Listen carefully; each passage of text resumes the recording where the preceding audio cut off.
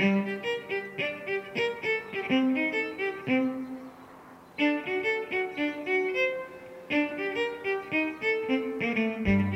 NPR Music, this is Alt Latino. I'm Felix Contreras.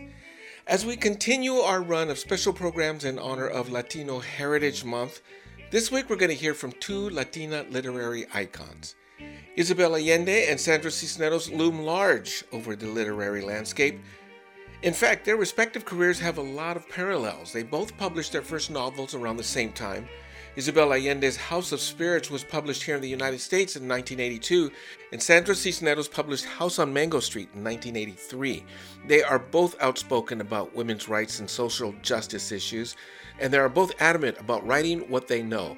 In Isabel Allende's case, it's about life and love and death and being an immigrant here in the U.S. from her native Chile, while Sandra Cisneros' books touch on many of the same themes, but they are written from the perspective of a native of Chicago and all the trappings of a bicultural life. Yet, their writing styles are distinct. Their subject matters don't often have much in common, and Isabel Allende writes in Spanish, then has her novels translated to English and many other languages, while Sandra Cisneros is the other way around. Her books have been translated into Spanish and other languages. What they do have in common is a vast fan base, and most likely there are a lot of folks who claim both as their favorites. Now, the reason for the interviews are new books. Sandra Cisneros has just published a new work of fiction. It's called Martita I Remember, or Martita Te Recuerdo. And Isabel Allende has recently published her memoirs, again, and it's called The Soul of a Woman, and she also has new fiction coming at the start of 2022 that will be called Violeta. Long, rambling conversations with writers. What's not to like about that? First up, Isabel Allende. Okay, one quick note before we jump into this. This conversation is part of a collaboration between NPR and the Library of Congress National Book Festival. For more information about the festival, visit loc.gov/bookfest. Isabel Allende, it's an extreme honor and a pleasure to have you on Alt Latino. Welcome to Alt Latino. Thank you so much for having me. It's my pleasure and my honor. Okay. The first question I have is how do you tell your own story after writing so many others? Well, it's very different to write fiction than to write a memoir. And there's some connection, though, in my case, because I lie all the time. So fiction is a bunch of lies. And when I tell my own life, I don't even know what's true and what I've made up. But it doesn't matter. I have the right to create my own legend, don't I? So, so for me, it's easy to tell my life because it also has been a life of ups and downs, of great sorrow and also success, of displacement. So I have been always a foreigner, a political refugee, an immigrant. And that gives me, how could I say it? That gives me the ability to look at myself and my life as if I was a spectator. I can look at it from a certain distance, and that helps. I want to talk a little bit about the muse or inspiration and where you get inspiration for the stories that you tell in your book. I think that I keep repeating certain themes that are like obsessions. I talk about love and death, restorative justice, loyalty, courage, strong women, absent fathers. And those themes come in different forms. It could be a historical novel. Why do I choose that period or that character? Because somehow it taps into what I'm trying to sort in myself, these themes that I mentioned. Or it could be a memoir, or it could be a literary fiction, a young adult novel. In every case, I go back to those themes. Now, where does the inspiration come? I think that often it's something that is in the air. Let me give you an example. Long Petal of the Sea is a story of refugees. It's based on the life of a man I knew when I was living in exile in Venezuela. And his name was Victor Pey. And Victor told me his story 40 years ago, but I never thought that I would write it. until the theme of refugees and migrants was in the air and everybody's talking about it. And there's all this anti-immigrant sentiment and all this rhetoric that impacts me enormously. And then I remember the story of Victor Pay and I could write it. So it's timing. Why something needs to be written now and not before or after? Because it's in the air. Do you ever fear that you will run out of stories to tell? No, how could I run out of stories? Every human being has a story. My emails every day, I mean, they add up to the hundreds sometimes. And often, I would say several times a week, someone is offering me her or his story because they feel that their life are special and that someone needs to tell it and they're not writers.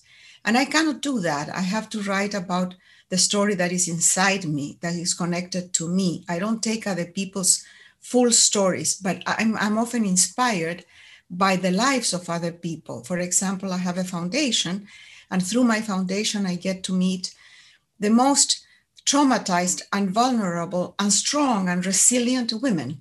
So I don't need to invent those characters. They are there. I just need to bring them into the writing. But I will never run out of stories. I will run out of life. That's for sure. Well, hopefully that won't be for a long time. Well, you know what, Felix? I'll be 80 next year. And I was telling my husband today that I feel stronger and more creative than at 50. I have a personal theory that, women are made, obviously, women are made differently than men. You guys get stronger and more powerful and more intense with the universe as you get older. It just happens. It's just, that's been my... You know why? Because when we get older, we push men out of the way. We don't need them anymore. Okay, I will add that to my theory, okay?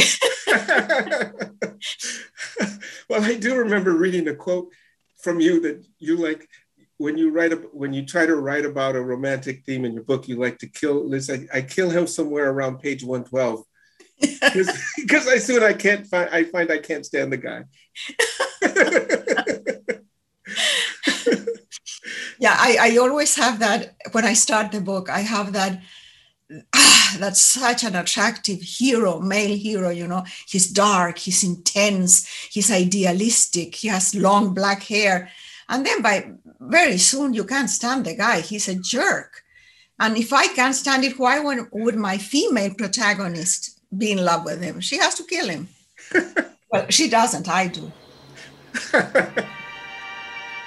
That conversation with Isabel Allende was part of NPR's collaboration with the Library of Congress National Book Festival. For more information and lots more author interviews, visit loc.gov/bookfest. You are listening to Alt Latino. I'm Felix Contreras, and we're talking to two Latina literary icons this week. We'll hear from Sandra Cisneros in a bit, but right now, more from Isabel Allende. I want to go back to your foundation, because you mentioned your foundation, the Isabel Allende Foundation, and it's something that I read that really touched me, and I want to see if this is accurate, what I read, that it was inspired by a trip to India. That's something that happened during a trip to India. Can you explain that, please?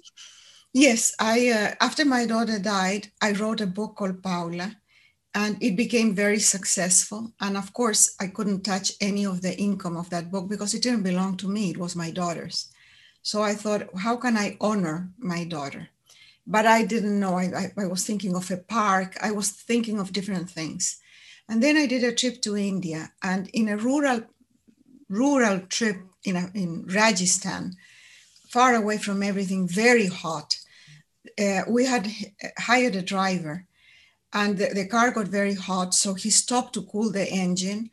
And my friend Tabra and I saw a small group of women near a tree. We walked to the women, and women connect We didn't have a language in common, but we started touching each other. And we had bought a lot of silver bracelets in a market, and we gave them the bracelets. They were very, very poor. And they had some children around. And then when we were leaving, one of the women gave me this little parcel of rags. And I thought she was trying to give me something for the bracelets. And I said, no, it's not necessary. And I tried to give it back, but she wouldn't take it back. So I opened these rags, and inside was a newborn baby. I don't think the baby was more than a day old. It still had the umbilical cord. It smelled of ashes and feces. And I mean, so little, so dark, so vulnerable. It was just a little creature. So I kissed the baby, blessed the baby, and tried to give it back, and she wouldn't take it. And in that moment, the driver came running and took the baby from my arms and pushed it in the arms of another woman and dragged me to the car. And we had already started the car and we were driving away. When I reacted, I was so shocked. And I said, why would that woman want to give me the baby? And the driver said, it was a girl. Who wants a girl?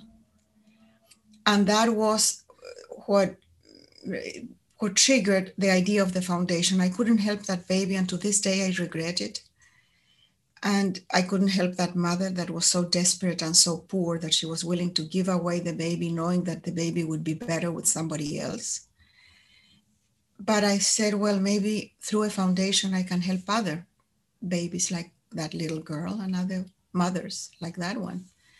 And that was the beginning of the foundation. So the mission of the foundation is to invest in the power of women and girls. And what kind of things have you been able to accomplish with the foundation? We don't do any field work ourselves. I talk in plural because it's my daughter-in-law and I. We run the foundation together. We help finance programs that already exist or NGOs that are already working in the field.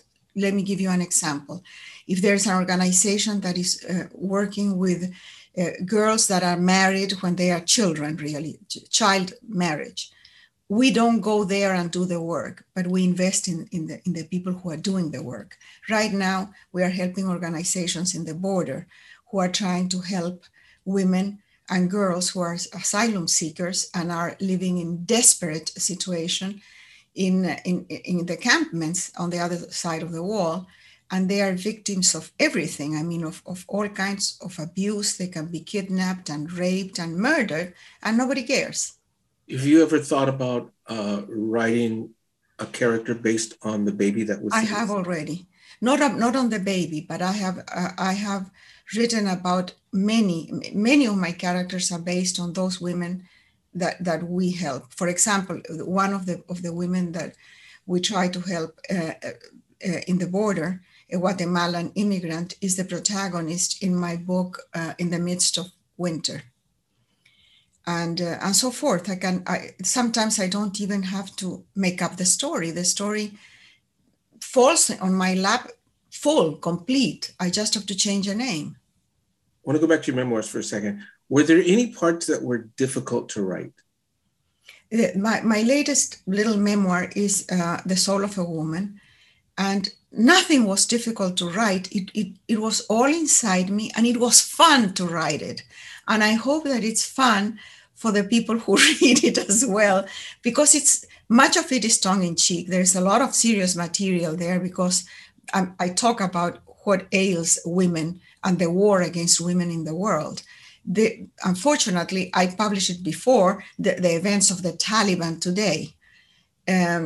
But the Taliban is the perfect example of how there is a war against women and how women are the first victims in any conflict. Have you seen the pictures of multitudes of people trying to get to the planes? Yeah. Have you seen any women there? They are all men. The women are left behind with the kids, and they will fend for themselves. They are the first victims, and they will be the first victims of Taliban, not the men.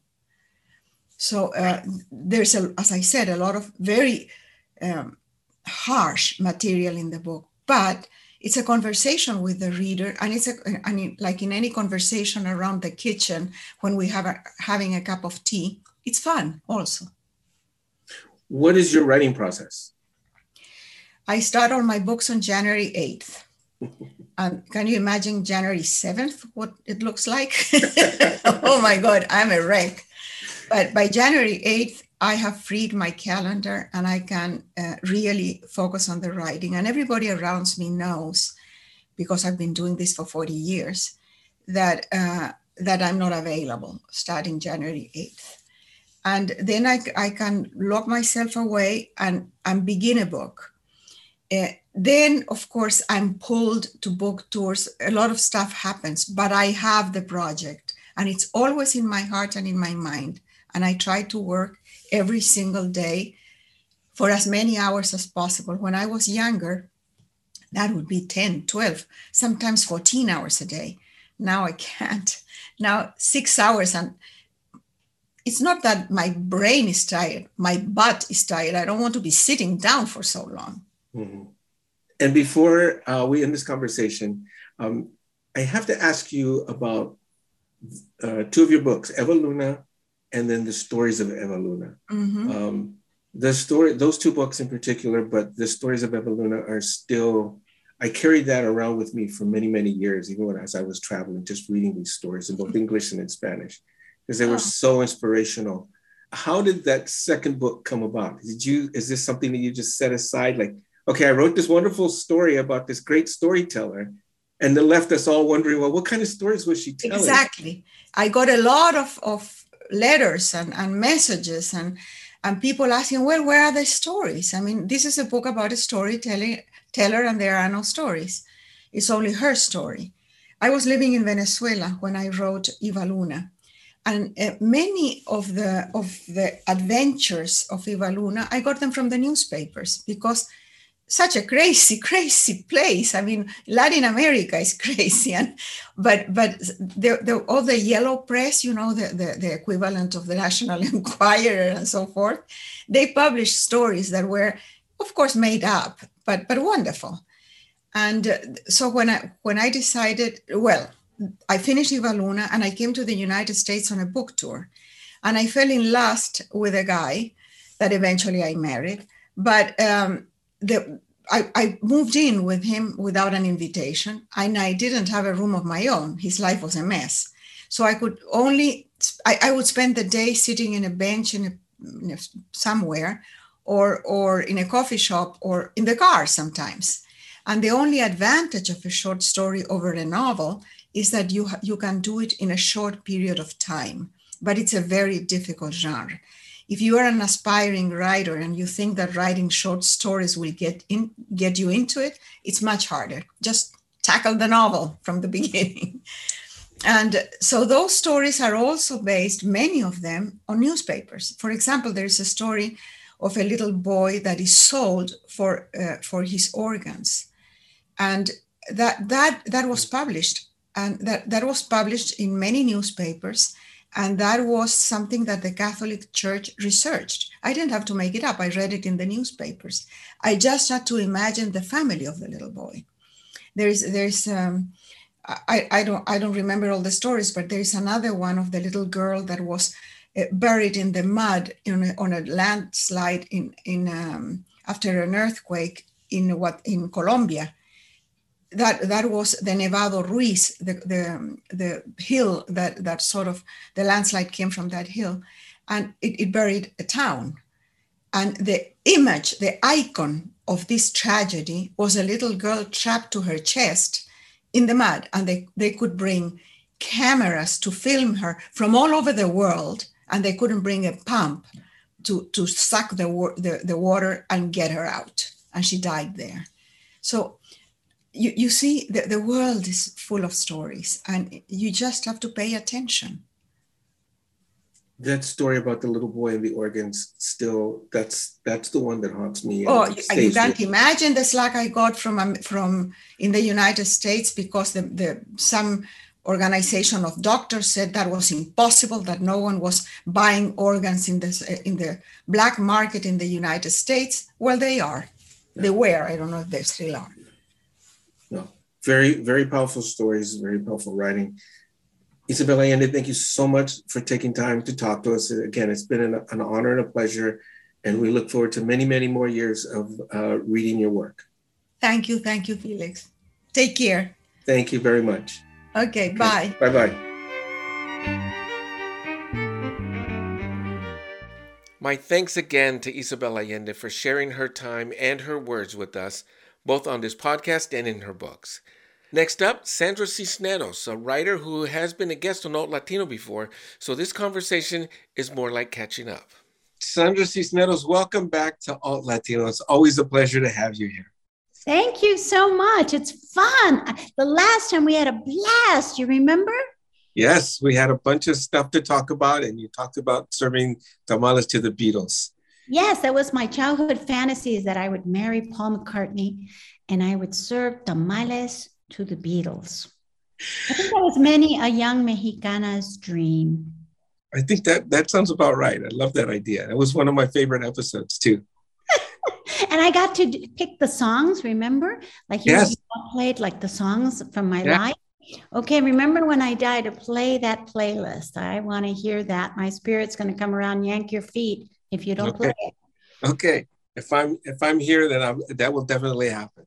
Ándale. You heard it here. So Sandra, you have a new book out. So tell us about the essence of the story.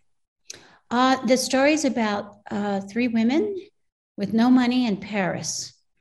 And it's about the protagonist, Corina, who they nicknamed Pufina, and Marta from Buenos Aires, and Paula from little crummy town outside of Milano, and they all are in Paris and have no money and meet each other and help each other and sustain each other through all kinds of traumas and wonderful and horrible things. And the protagonist is actually, the story is kind of like if the protagonist was, we were in her brain listening to her interior monologue. And it begins when she is scraping varnish off a hutch in a Chicago apartment where she and her husband and kids live. And she remembers her friend, and she goes in the closet and digs out the old letters from the time when she was young in Paris. And we travel back in time to her friendships, and she examines her life and the choices that she made. So that's all I'm going to say without giving away the ending. But it's a very beautiful story about people that come into our lives very briefly and they stay for an eternity, and we don't know why, and the mistakes that we made and the misadventures and adventures we had when we were young. Is it reflective of some introspection that you're doing at this point in your life? Well, it's a story I began 30 years ago and put away. And I don't think I could have finished it if you held a gun to my head. I didn't have that perspective of having lived a life. So even though it's about a 20-year-old girl, it really is about looking back on your life a decade and a half to 2 decades later. And, I always tell young writers that, to write about things that happened to you 10 years or more, because the farther away your story is, the clearer you can see it. And that's because if you were a participant or the protagonist of this story, you can't see yourself. You need at least 10 years. And I think that's why I couldn't finish this story before. I didn't need 30 years, but I was busy, writing novels and writing other books and essays and organizing foundations. And finally, I could finish this story with the perspective that was necessary of having lived a life. 2 things struck me. The first is that the letters, it speaks to the idea that we don't write letters anymore. We're always writing emails and texts and all these things that have abbreviated punctuation and thought process. And this is, to me, it felt like a celebration of writing letters. I still write letters. I don't write them as often as I should, but I write them especially when I want to thank someone. And it requires energy, thought, time. You don't rush off a letter. You create a beautiful letter as a gift to the receiver. And maybe people don't write letters anymore, but they should, because you aren't hasty about the language that you use. You don't send off dangerous plant seeds that might make you misunderstood, as we often are misunderstood in text and in other kinds of short letters. Sometimes the tone is lost when I send things in text, and people get angry and I have to apologize. It's just like a mess. Whereas when you write a letter, you're forced to sit with your heart. And if you say something incorrectly, you can scratch it out, you can start again. You really are transforming your emotions and distilling them to your highest self. And, we don't have that habit with text. I don't know about you. I have spell check that sometimes says atrocious things that I can't retrieve. So I love the idea of writing letters, and especially for a writer, it's the most natural way that I can express myself, and it's my highest self. I can say things and blunder and then backtrack and circle to try to say. But when we're forced to sit on paper and write, it really does transform us and take us to deep subterranean pools that we didn't know exist. That's why we write. That's why I'm a writer, because I want to go to those deep, profound places, and I want to share them with people I love. Do you write by hand? I still do. Yeah, I do. I work on the computer, but I also work by hand. I like having little composition books. I usually have them all around, and especially when I'm traveling.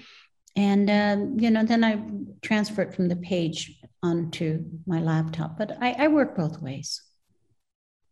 The other thing that struck me, and that's something we talked a little bit about, is the idea of looking back on life. And I'm just running into a lot of people, maybe it's just because of my age or our age, that people are looking back. We're in our 60s. We're looking back on things, like you said, mistakes, high points, all of that stuff. It seems to be a common theme these days. And I don't know if the pandemic brought that on or not. I think, Felix, you're right. The pandemic was, to me, a spiritual retreat for all of us. It forced us to cancel a lot of the noise in our life and to become a little more reflective. It was almost like going into a monastery or a convent of sorts and really sorting things out in your heart. But I think also our age is one where we're seeing younger people and older people dying, and death being so close by with the pandemic that it makes you evaluate what's important. It makes you evaluate and make priorities in your life. So I have found, as much as this time has been so painful, that it's also been very sacred. And I think that the painful times in my life have been sacred moments when a part of you dies and hopefully another part of you gets reborn.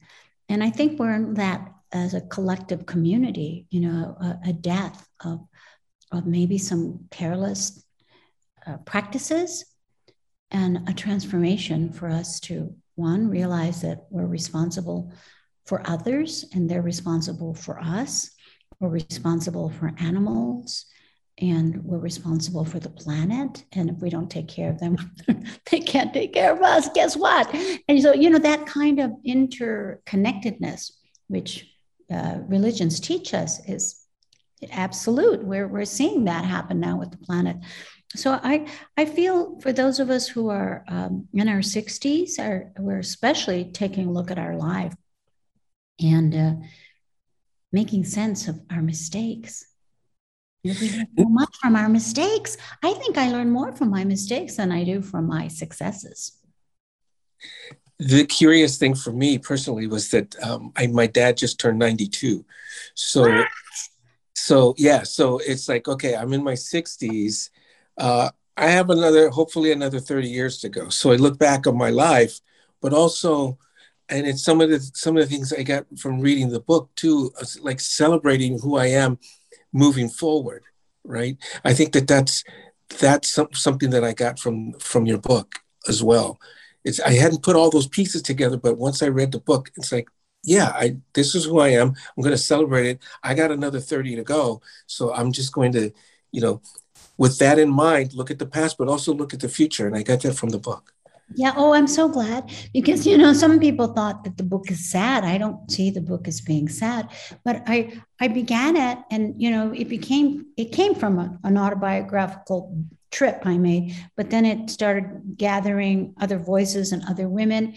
And, once I started writing it, I realized, well, there's a lot of people that took my path, wanted to become a famous writer. That wasn't my dream, but, I didn't want to become a writer. The famous part just happened. But, some people wanted to become famous writers and they were right alongside me and they're good writers, but they didn't make it for whatever reason. They went off and became social workers or moms or got married. And, I've seen that happen in my life with people that I was in the race with. And I wasn't competing against them because we don't compete with each other in this life. We're all on our personal life path. But then they diverge. And at first you get angry and you think, oh, why isn't she following me? Why isn't she up to where I'm at? She should be surpassing me. But no, she had a different life and it's a successful life. And maybe my life looks tragic compared to hers. I don't know. So, we have to, we learn, I think, a lot about, maybe it's about honoring whatever camino we're on. I always think of us being on the Caucasus race, like Alice in Wonderland. We all begin in a different place and we end in a different place. But guess what? We all win. We all win. And as long as you're not competing against one another, it's okay. How did it feel to be able to get this book out, this bit of fiction out? Well, let me tell you, I began it 30 years ago as part of the collection Woman Hollering Creek, and it wasn't done and it didn't fit in with the theme of the others. So I put it aside. I always loved this story. It's a beloved story of mine. And I always meant to get back to it, but I had problems. I couldn't get the middle and the ending, weren't there. And I thought it might be wanting to be a novel rather than a long short story or novella. But I tried that and it didn't want to be that. One thing I've learned about my writing is I can't impose what it wants to be. I just follow it. And I wanted to keep the connection with them when they're in different continents. And then the ending came, more recently. And I believe it's because that long view that one has when you're in your 60s, even though my protagonist is not in her 60s, she's at the end of her 30s or in her early 40s, but you need that long view to make sense of your life. I also, I'm going to put this out there, I did the audio. And I did the audio in Spanish. It's the first time I've done the Spanish myself. And I have to say, it reads really beautifully out loud. I think, I hope it inspires some theater company to perform it. It's just the right length of a performance is what the nalgas can take, only like an hour and a half. And that's it. It reads beautifully. I did it with 2 actors, so I can attest that it works really well. It's like 4 actors, 3 women and 1 man to play all the male parts. I hope I see it performed one day. And that's what I'd like. Now that you bring it up, it's a bilingual book with English on one side and you turn it over and then it's the Spanish. Translated by Liliana Valenzuela, who's been translating my work since beginning. We're friends for 30 years or more. She's a writer and studied as an anthropologist and a poet. And so I couldn't dream of a better translator. Did I read this correctly that you moved from San Antonio and you now live in Mexico? Yes, I'm speaking to you from San Miguel de Allende in Guanajuato. You were famously tied to that city. What was the inspiration for moving to Mexico? And how long ago did you move? Well, I came here in 2011 and then moved here in 2013. And, I was just feeling my roots in San Antonio had dried up. I was like, I didn't have any more joy being there. I was a caretaker for lots of writers. And I got very distracted from the foundation work I did for Macondo, the Writers' Workshop, and Alfredo Cisneros del Moral, the grant-giving institution I created. I just was getting in a rut and not feeling happy. And I thought, well, I need to finish my book of essays, A House of My Own. And, I like San Miguel. I'll rent a house and finish the book here. And then when I finish the book, I'm going to hunt for my new home. I'm going to search for where I will live. And I finished the book about 2015 here in San Miguel. And everybody knew me here in San Miguel that I was going to stay. I was the last one to find out. And I figured, oh, well, I guess this is it. But I also had an experience that I wrote about in the last chapter of House of My Own that was a connection with the spirits. And they gave me permission to pick up and leave. If it had come from my head, I would have doubted it, but it came from más allá. Did that change your perspective on language, being immersed in Spanish? For example, did it help you with the reading out the book on tape or the audiobook? Yes, it did, because, first there's that joke that Cantinflas, who lived here, used to make. He said that he couldn't live in San Miguel. Porque no hablo inglés? That was his joke, because English is spoken so much here. There's so many expats. So yes, I am immersed in Spanish, but I'm also immersed in English, and that's what I like, both. And having both languages helped me to be brave enough to perform my work in Spanish, but I still had to practice. You hear that puppy barking in the background?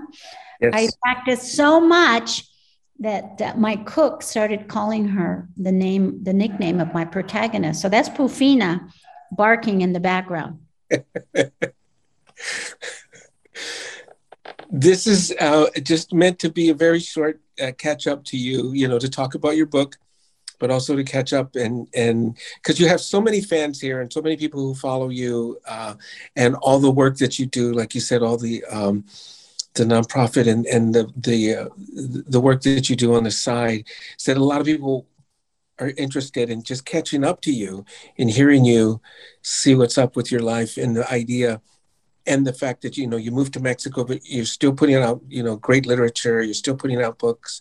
It's always a pleasure to just catch up to you and find out what's going on. So thank you so much. Thank you, Felix, for this opportunity. And I just want to say how much I appreciate your talking to you, being on your show. Siempre me siento a gusto. That's rare that you could feel so at home. So thank you and your team for having me. Thank you very much, Sandra Cisneros, and look forward to having you back again. In person, right? Yeah, maybe we all go down to San Miguel Allende to do it there. Dale, come over here. I welcome you. That would be fun. Thanks again so much to both Sandra Cisneros and Isabel Allende for joining me here on Alt Latino. Martita, I Remember You is the name of Sandra Cisneros' newest novel. 2022 will see Violeta from Isabel Allende, while her latest memoir, called The Soul of a Woman, is out right now. As always, thank you so much for listening to Alt Latino from NPR Music. And let me remind you that we are in the midst of a Hispanic Heritage Month celebration with a takeover of the Tiny Desk concert series. We call it El Tiny. 10 performances from 8 different countries and cultures. Check out each performance at npr.org/music and also on the NPR YouTube channel. We also have a ton of stuff on Instagram, live interviews, some shorter reels, stories. Check us out on the NPR Music Instagram. As always, thank you so much for listening. I'm Felix Contreras. Be safe, vax up. The music this week is supplied by David Shulman and Quiet Life Motel.